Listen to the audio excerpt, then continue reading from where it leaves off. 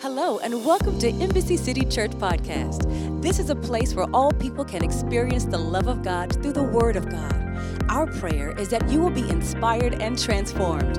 Thank you for joining us today.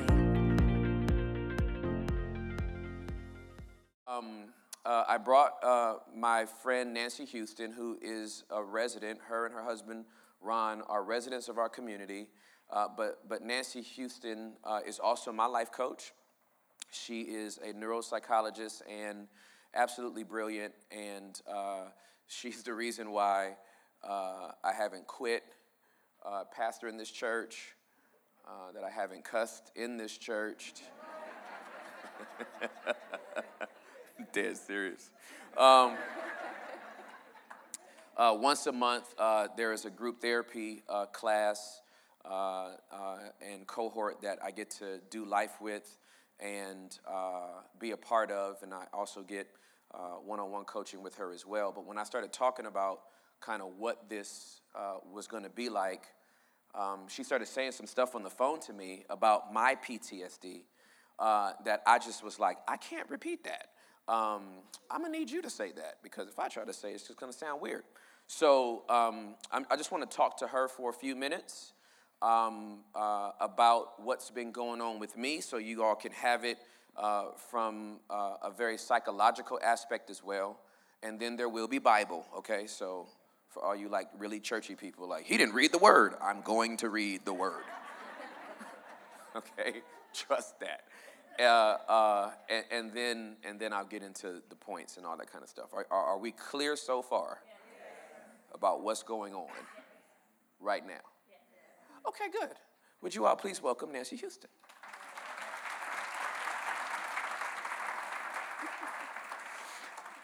So yeah, this is kind of so good to see you. Thank you. I love it's you. Good to be here with you. Have you ever done this before? Yeah. This is great, right? Okay. I love this. So I have been through a lot of trauma, which you know about. You know about the sexual trauma I experienced as a child.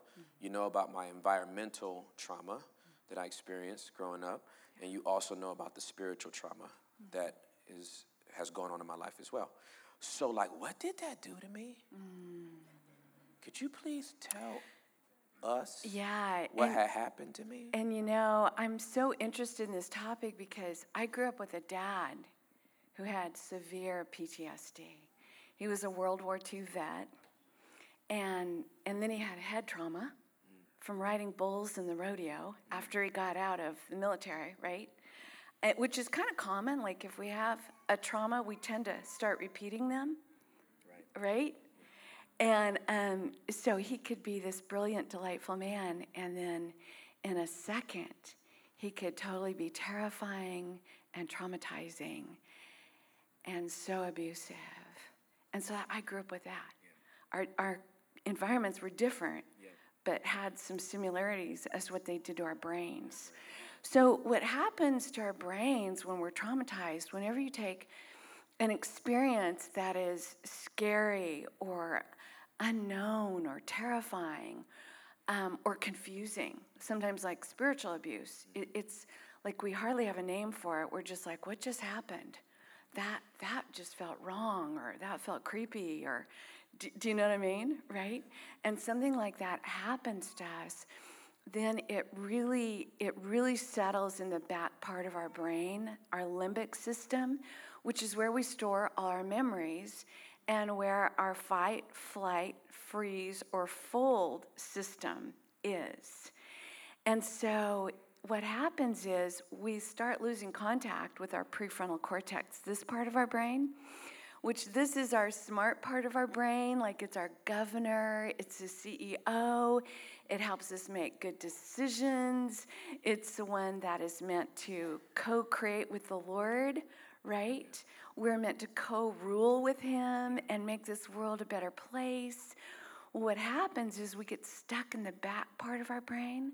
So when something happens, like you may know what I'm talking about, like even in your marriage, and your spouse says something and it triggers you, and suddenly you're like, oh yeah, you want to fight about that?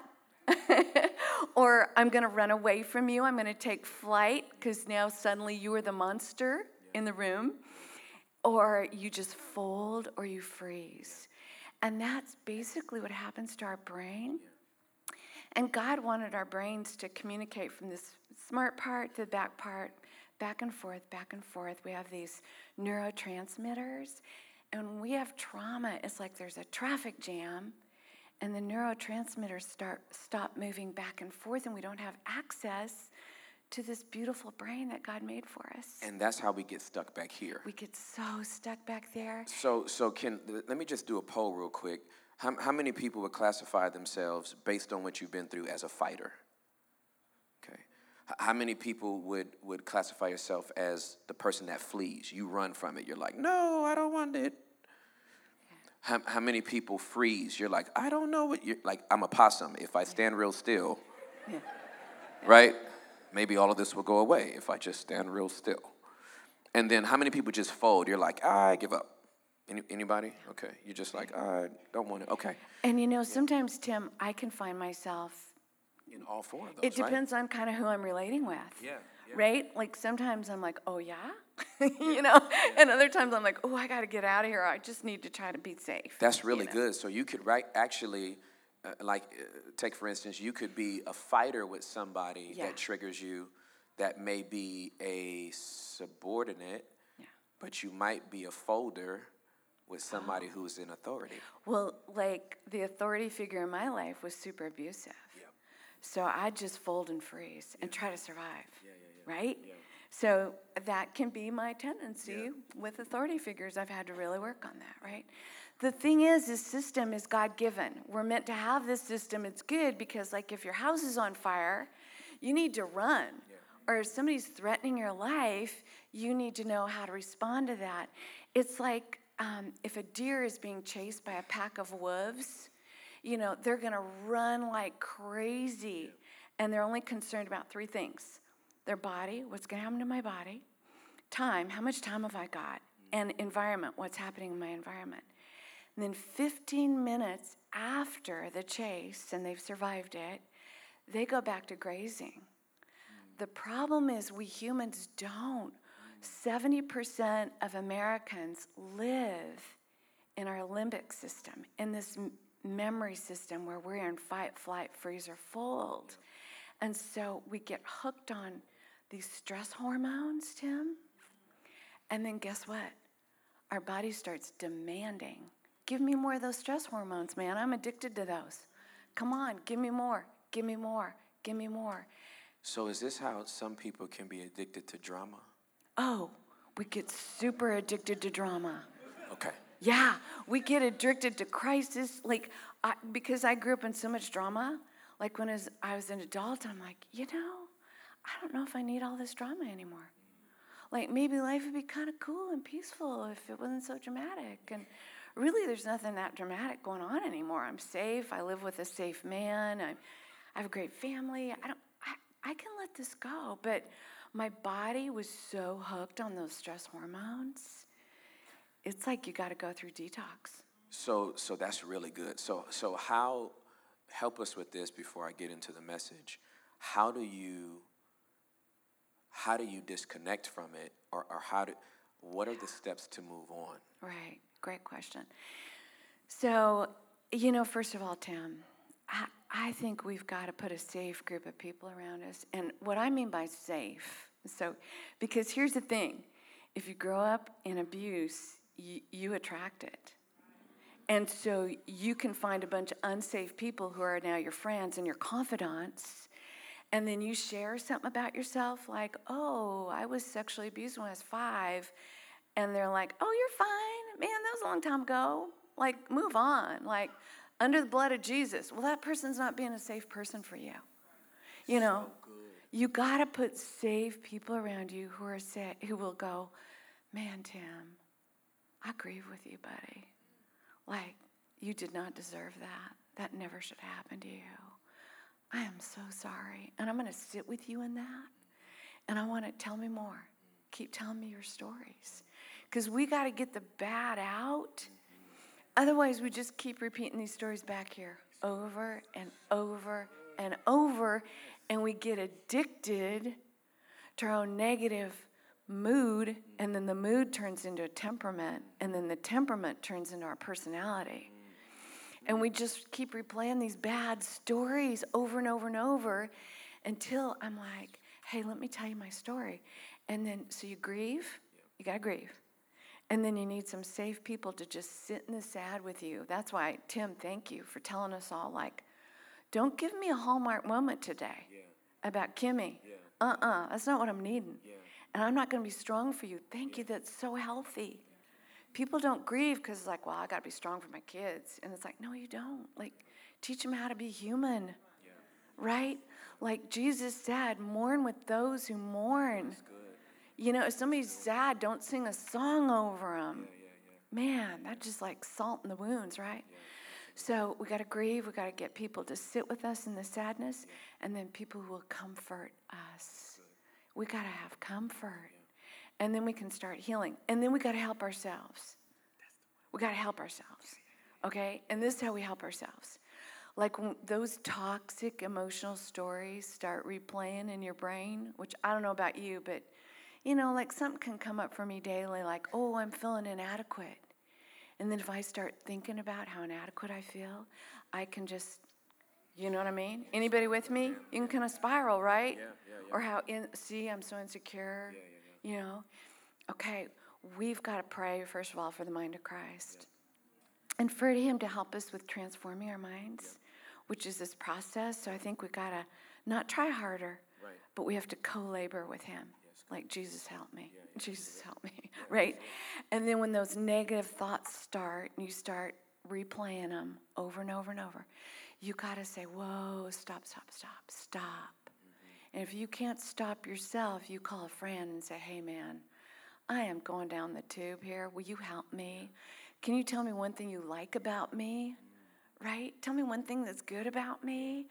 Because right now I'm feeling like a failure, you know?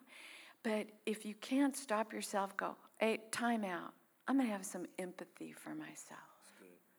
Let's have some empathy. Like, let's develop a kinder, warmer voice in the place of that critical judge who's just so ready to condemn you and convict you and send you off, right? Yeah, so that last one is a big deal for me because you really have to give yourself permission to move on.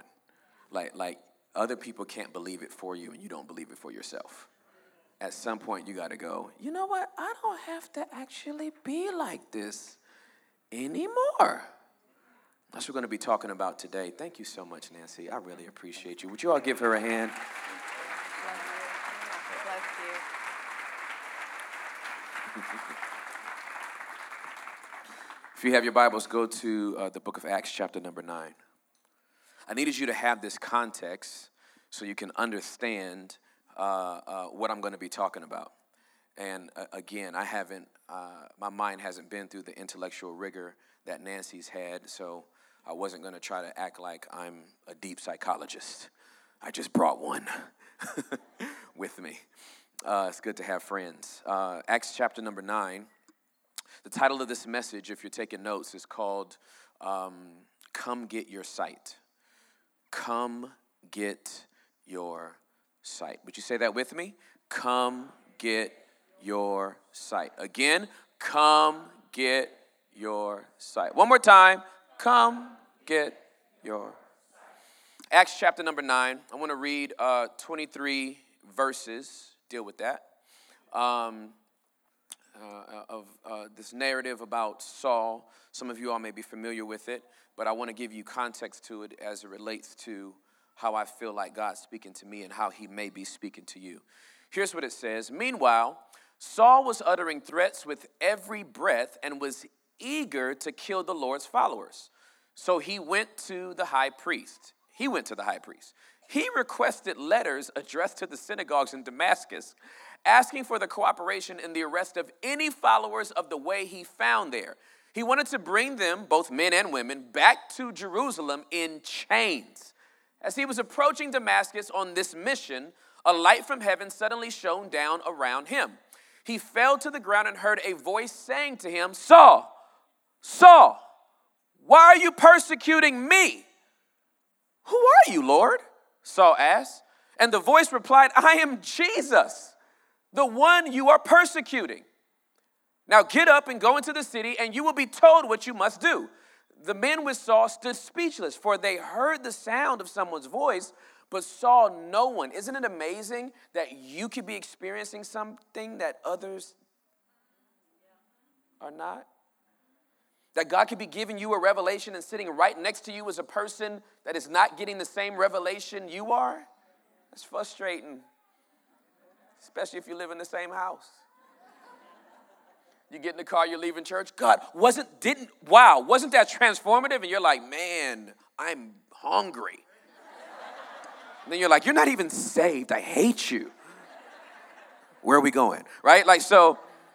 Meanwhile, Saul picked himself up off the ground, but when he opened his eyes, he was blind. So his companions led him by the hand to Damascus. He remained there blind for 3 days and did not eat or drink. Now there was a believer in Damascus named Ananias. The Lord spoke to him in a vision, calling, "Ananias." "Yes, Lord," he replied. The Lord said, "Go over to Straight Street." That's great. It was straight, not crooked. "To the house of Judas. When you get there, ask for a man from Tarshish named Saul. He is praying to me right now. I have shown him a vision of a man named Ananias coming in and laying hands on him so he can see again." "But Lord," exclaimed Ananias, "I've heard many people talk about the terrible things this man has done to the believers in Jerusalem.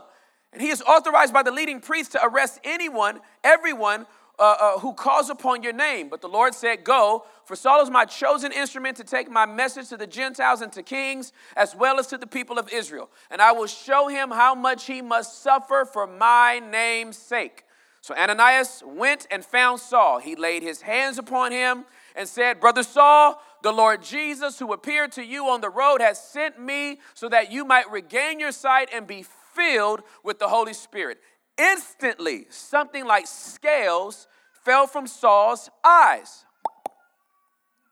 I don't know if they made that sound. I just think it should have. And he regained his sight. Then he got up and was baptized. Afterward, he ate some food and regained his strength. And immediately, somebody say immediately. Say it again, immediately. One more time, real loud, immediately. Immediately, not a week later, not 5 months later, not a year later after he went to Bible college, not after he took some online courses about discipleship. Immediately he began preaching about Jesus in the synagogue, saying, "He is indeed the Son of God." All who heard him were amazed. "Isn't this the same man who caused such devastation with his PTSD among Jesus' followers in Jerusalem?" they asked. "And did he come here to arrest them and take them in chains to the leading priest?" Saul's preaching became more and more powerful. The Jews in Damascus couldn't refute his proofs that Jesus was indeed the Messiah. And after a while, some of the Jews plotted together to kill him. Wow. Come get your sight.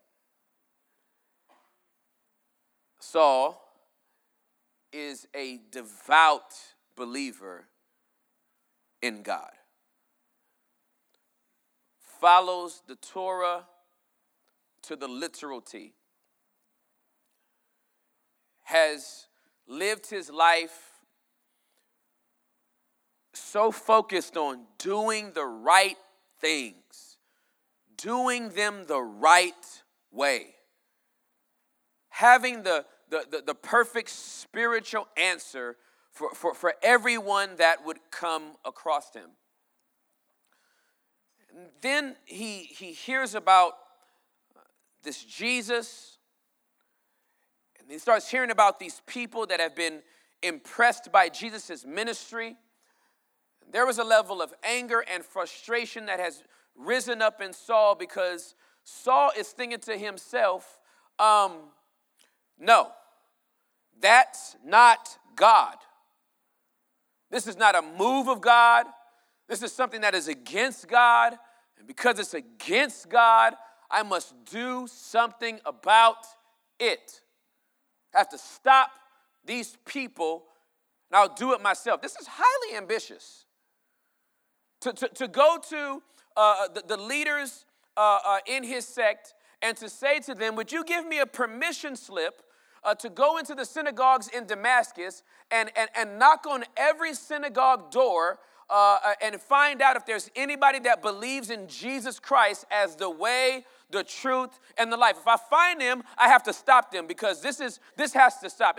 It would be like me, who is a diehard Raiders fan, get over it, because I was born and raised in California. I was also, by the time I became consciously aware of football, they were the Los Angeles Raiders. That is my team. I ride with those Pirates. Doesn't matter where they go. That's who I'm going to be with, okay? So if they go to Vegas, I am there. If they go to Minnesota, I am there. If they go to the moon, I will be there with them. Ride or die, Raider Nation, we will shank you. Deal with it.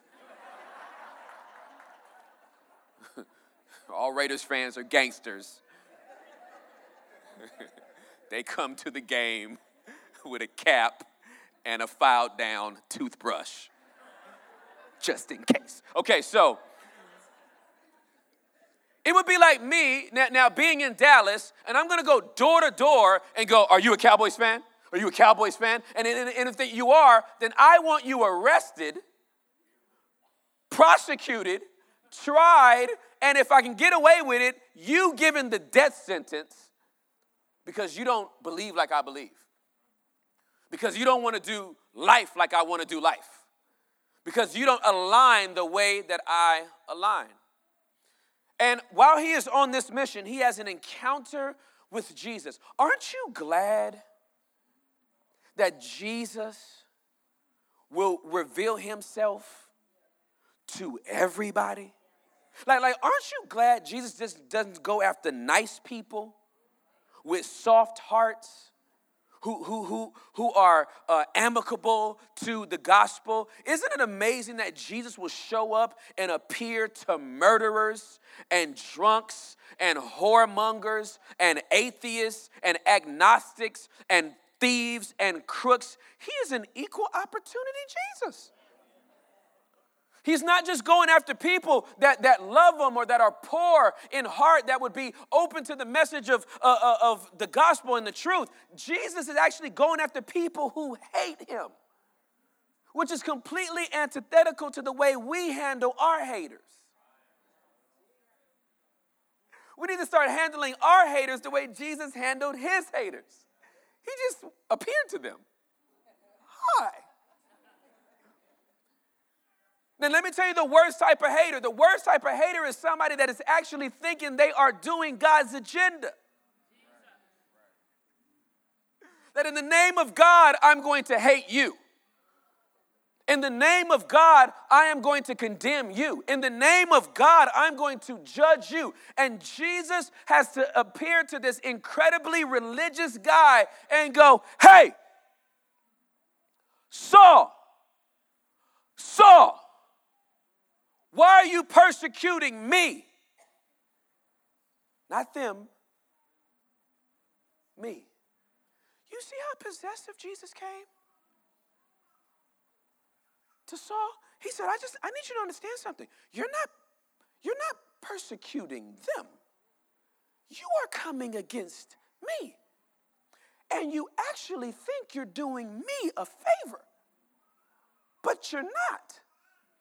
But because you have the wrong lens, you can't see straight. See, the reason why I had Nancy to come up and to talk about what PTSD does is because the thing that I found out after reading this scripture is that PTSD puts a lens over the way you see. And because you're living back here in them words that she said, something about limbic system. Thank you. That thing. Because you're living back there and you can never get back up here, you start projecting an image and living by that image. And that's the only way that you can see. What Jesus is saying is, you don't see me clearly. And we know that he didn't see him clearly, because when he says, Saul, Saul, why are you persecuting me? Saul's response was, who are you, Lord? Could it be that many of us don't even know who he is? Because we don't see him correctly, or because we've been spiritually traumatized? And so what we do is we collectively make a big ball out of all of our trauma.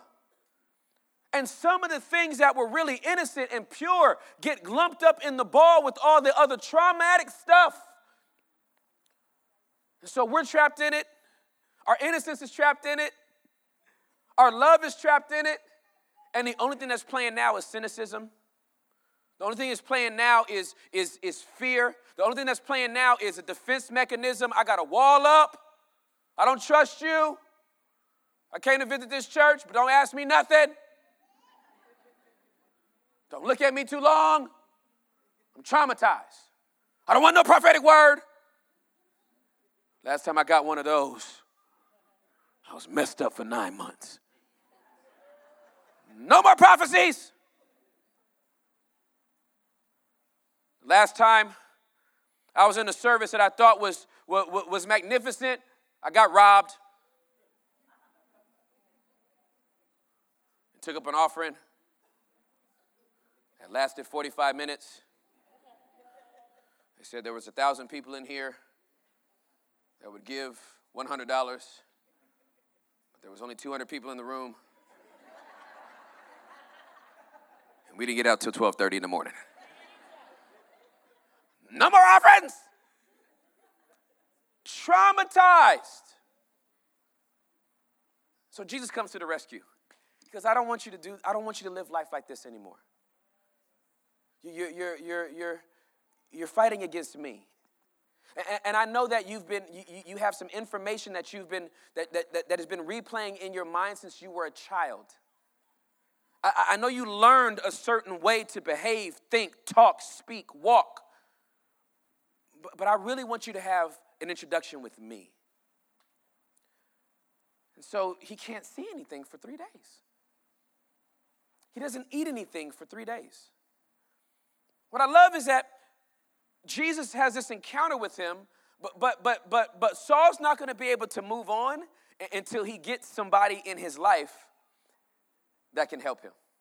I cannot tell you how important it is. I cannot stress it enough how much you need the right type of people in your life.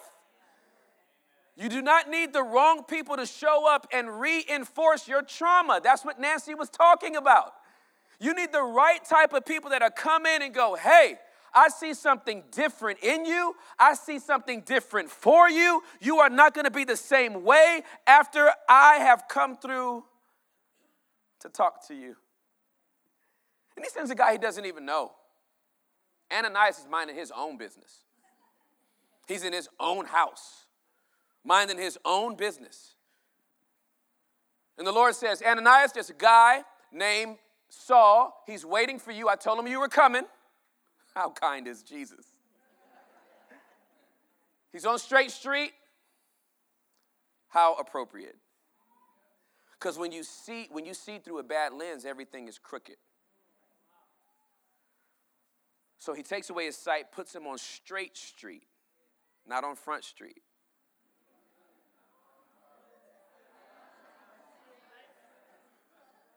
He doesn't blast him in front of everybody. Doesn't put him on Front Street, puts him on Straight Street. And then he brings somebody in the room who would love him right where he was. That didn't come in talking about, yeah,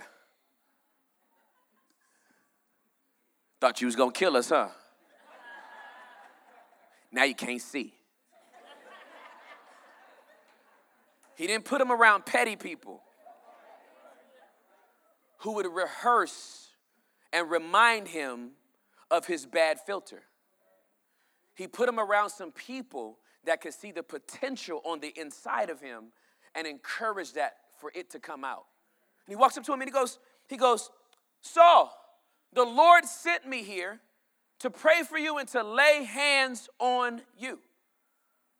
Because God wants to do some significant things with your life. And he lays hands on them. And when he lays hands on them, Scripture says something like scales. That's why, again, y'all know I'm super visual. Something like scales popped out of his eyes. Like they were contact lenses. It was, I believe, I've always believed this personally, that it was the old wineskin of religion. That's the only filter he could see through. And let me tell you something. The majority of people, if Nancy is saying 70% of people live this way, then I have to say that there's a lot of people in this room that have some scales. There's some ways that you see based on what you've survived. And can I just tell you something? I'm glad you're a survivor. I am so glad you didn't let it kill you. I'm so glad you still get up every day. I'm glad you didn't swallow some pills and try to go to sleep. I'm glad that you haven't committed suicide. I'm glad that even in a depressed state, you would get up and get dressed and come to the house of God. I am grateful that you have not allowed what you endured to just kill you. But that doesn't mean you have a bad lens, that you don't have a bad lens. That you might be seeing some things incorrectly. In the same way I did.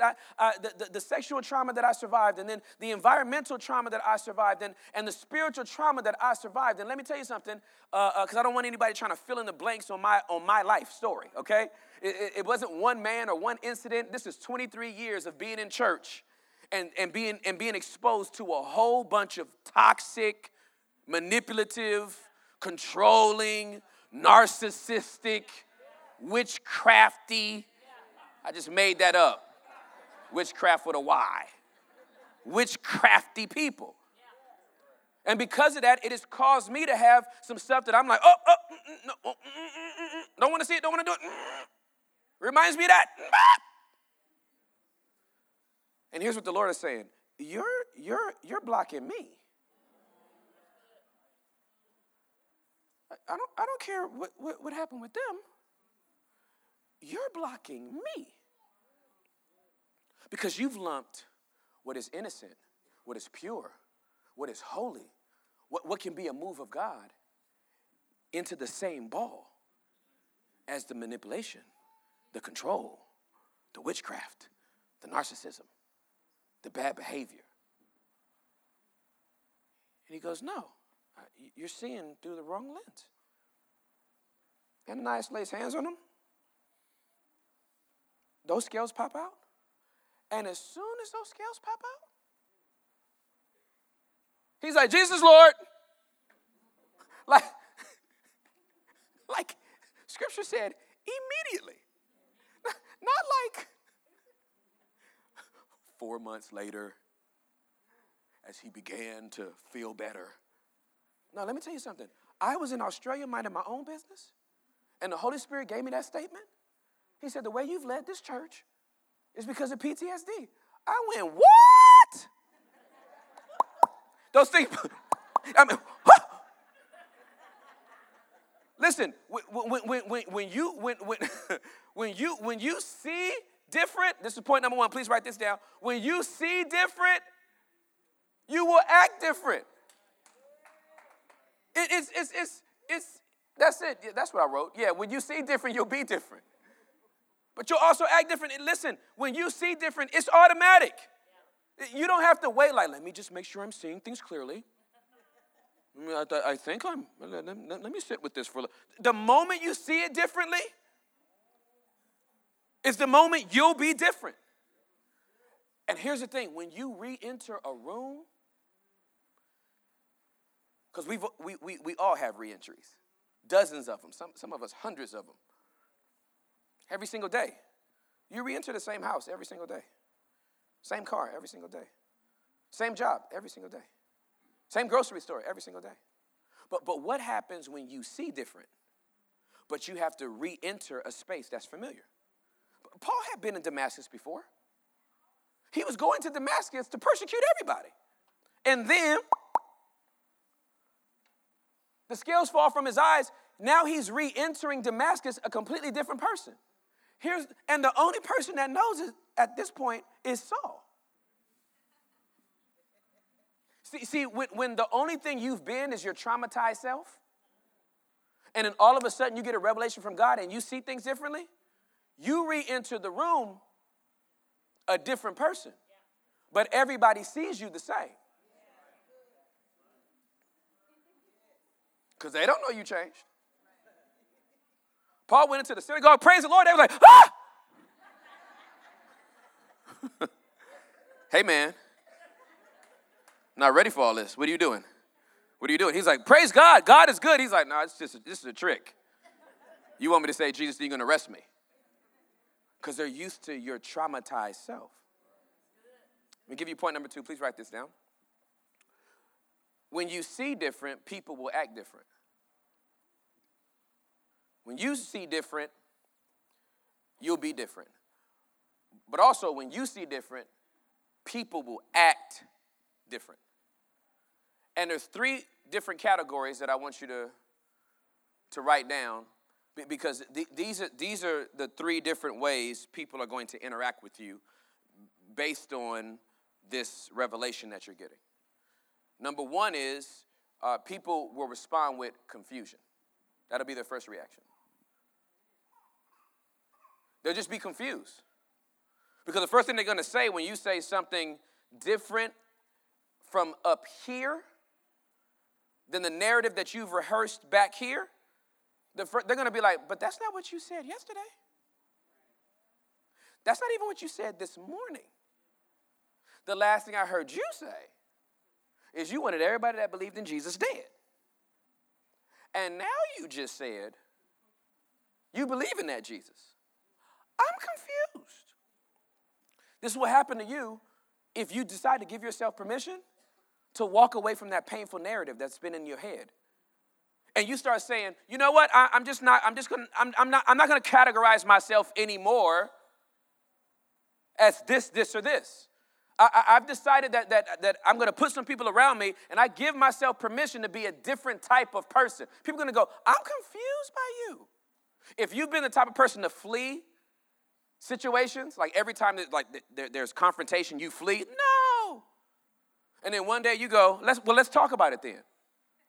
That person's going to be confused, like, I'm sorry, what? Let's talk about it right now. They're going to be like, I thought I'm used to you running. Well, I just decided to stop running. What you got to say? People are going to be confused. Which brings me to point number 2. The second reaction people will have with you is they will congratulate you.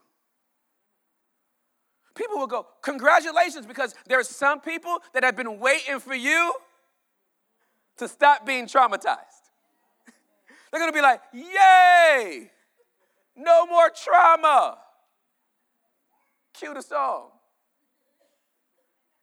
I'm so happy you're not traumatized anymore. I always knew you could do it. These are the people that fall in love with you even more, because they're like, I'm so happy that you're different. This is so amazing. I've been praying for you. I believe that God could do it for you, and he did it for you. I am so happy. Yay, you. They're going to congratulate you, because they've been praying and interceding, and they've wanted to see God do something like this for you. And the fact that it's happening, can you imagine the relief of the people in Damascus when Paul showed up? You know, some people had to be praying, please don't let this man come kill us. Please don't let this man come. But maybe the thought of their prayer was maybe he'll just detour and go to another city. Could you imagine how ebullient they would have been? Big word, means zestfully enthusiastic. Look it up. It's great. EBULLIENT. I can spell it too. Yay! Saul, not only does Saul not go to a different town, he showed up and he's with us. Party! They're going to congratulate you. Here's the third type of reaction you're going to get. Contempt. And you got to be able to deal with all 3 of these. This is good, huh, Nancy? Yeah. That third one, contempt. There's going to be some people that have a problem with you not looking through the same lens anymore, because you looking through that old lens benefited them. You looking through that old lens served an agenda. it served a purpose. They could do some things with you because you were traumatized. And so whether you wound up enmeshed or codependent with each other, and y'all just fed each other's dysfunction, the fact that you're choosing not to live like that anymore, there's going to be some people that are angry with you. That's why I had to read verse 23, because verse 23 let us all know there were some people that were not happy with Saul. And the people that were not happy with Saul having this conversion are the same people that loved Saul prior to his conversion. There's some people that are in love with the dysfunctional you. Which means freedom is going to cost you some relationships. Because as long as you were traumatized, the relationship was good. But now you're talking back? Now you're ready for the confrontation? Now you want to have the discussion? Now you want to get your life right? Now you want to be consistent? You're not going to fight anymore? You're not going to run anymore? You're not going to fold anymore? You're not going to do none of them F's? I was literally used to you having an effed up life.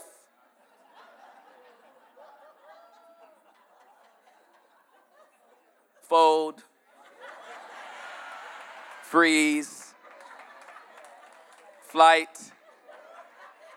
Fight. I'm not cussing. That's what Nancy's here for. I'm used to you responding with the F's. I didn't expect this fifth F to come into play, which is freedom. That's never been a part of your narrative. But now you're out of here and you can say, wow, all of this has happened, but here's how I think about it.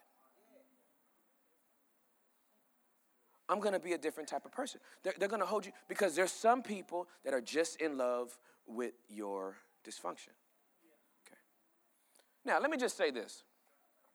In this revelation, I by no means feel like the last 3.5 years of our church has been disingenuous or in some way not authentic. I believe we've done some great things and some things have been amazing here, and God has moved. He's been super gracious to us, and I love it. So I'm not trying to say like, amen. Like I don't think that it's been bad. What the Lord has really been speaking to me more than anything is that the trauma has hindered me from really being me.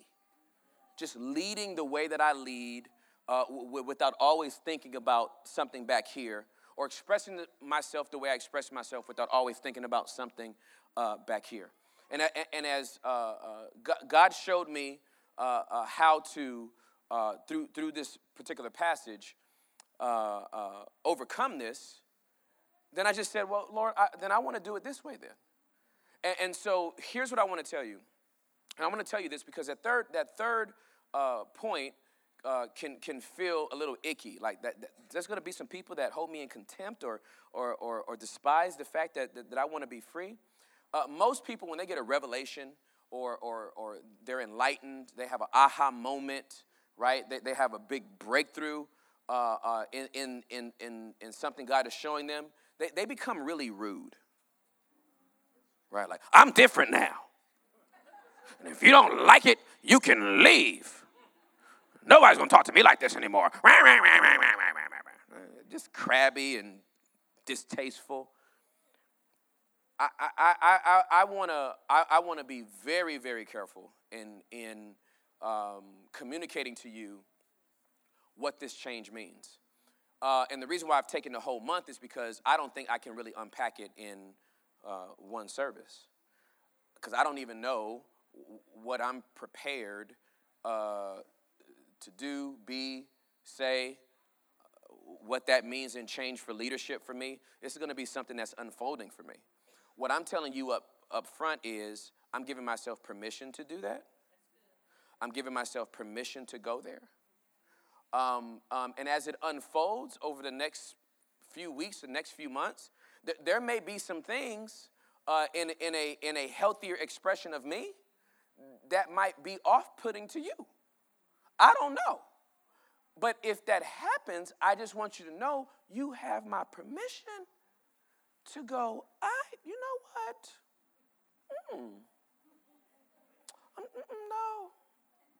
No, thank you, Tim.